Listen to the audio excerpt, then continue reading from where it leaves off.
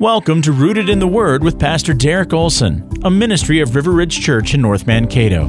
This message is designed to encourage you in your walk with Jesus. Here's Pastor Derek. As the Apostle Paul introduces the important topic of marriage, listen to what he writes in Ephesians chapter 5, verses 22 through 25.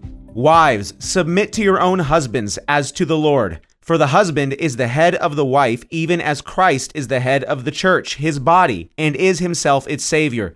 Now as the church submits to Christ, so also wives should submit in everything to their husbands.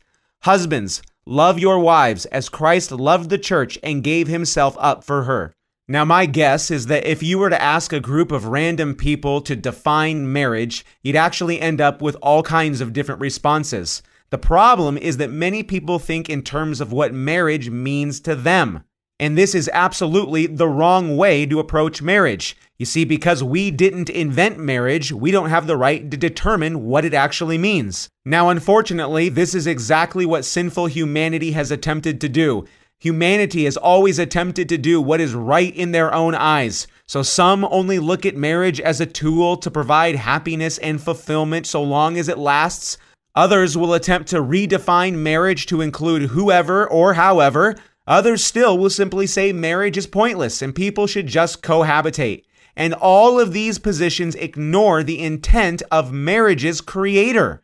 You see, friends, if we are going to get practical with how marriage should actually function, then we're going to need to define it. And to do this, we must state our definition in a way that's consistent with what the Bible says, because the Bible contains the words of God.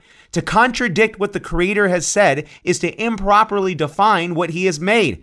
Maybe think of it this way. If I took a computer and I ignored the instructions and decided to use the computer as a hammer, well, that would lead to misuse of the computer. And as I attempted to drive nails into wood with it, it would lead to frustration and destruction. You see, it's the same thing with marriage. To improperly define it leads to disaster and destruction and chaos.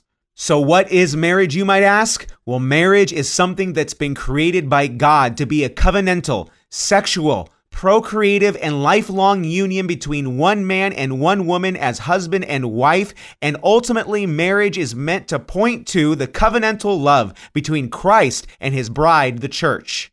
Friends, marriage matters because marriage is designed by God and points to Jesus Christ. Thank you for listening to Rooted in the Word. May your life be firmly grounded in the goodness of God and the foundation of the truth. Find out more at riverridgecato.org.